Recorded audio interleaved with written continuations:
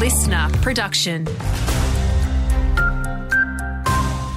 Hey there, Alex Stylianos with your Outback Queensland local news. Eligible small to medium-sized businesses can now apply for a rebate to assist with energy costs, including those across the northwest. The $35 million funding is part of a state government energy-saving program. Commerce Northwest President Emma Harmon says next year the region will benefit from a number of further initiatives which will help support local businesses. So 2024, we're always looking for different opportunities to support small and local businesses, and we will be putting together some different events throughout the year, whether they're breakfasts or dinners, networking event where we can bring in specialists. The aviation sector in Cloncurry has taken off, with increased enrolments recorded across a number of pilot programs. There are also talks of expanding the Cloncurry airport to house more hangars amid the spike in interest. Head of Training Matthew Munns says the program has grown from strength to strength. Absolutely. I mean, you wind the clock back 2 years ago and there wasn't even a training facility located in the Cloncurry area. We've had 20 students pass through our doors. We've currently got 7 students currently enrolled full-time, so it just goes to show how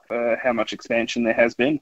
Get ready. Queensland Week is underway, urging Northwest locals to get prepared for the summer weather extremes. Premier Anastasia Palaszczuk says she's confident Queensland will respond to any challenge Mother Nature has for us in the coming months. Queenslanders know how to prepare, and Queenslanders know what to do when things get tough and they are asked to evacuate.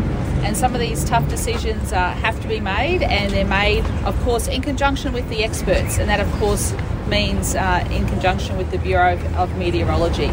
New data has revealed more than half the Queensland population doesn't feel safe walking alone at night in their neighbourhood. The 2022 to 23 Police Service Annual Report reveals there's been a decline in feeling safe since 2018.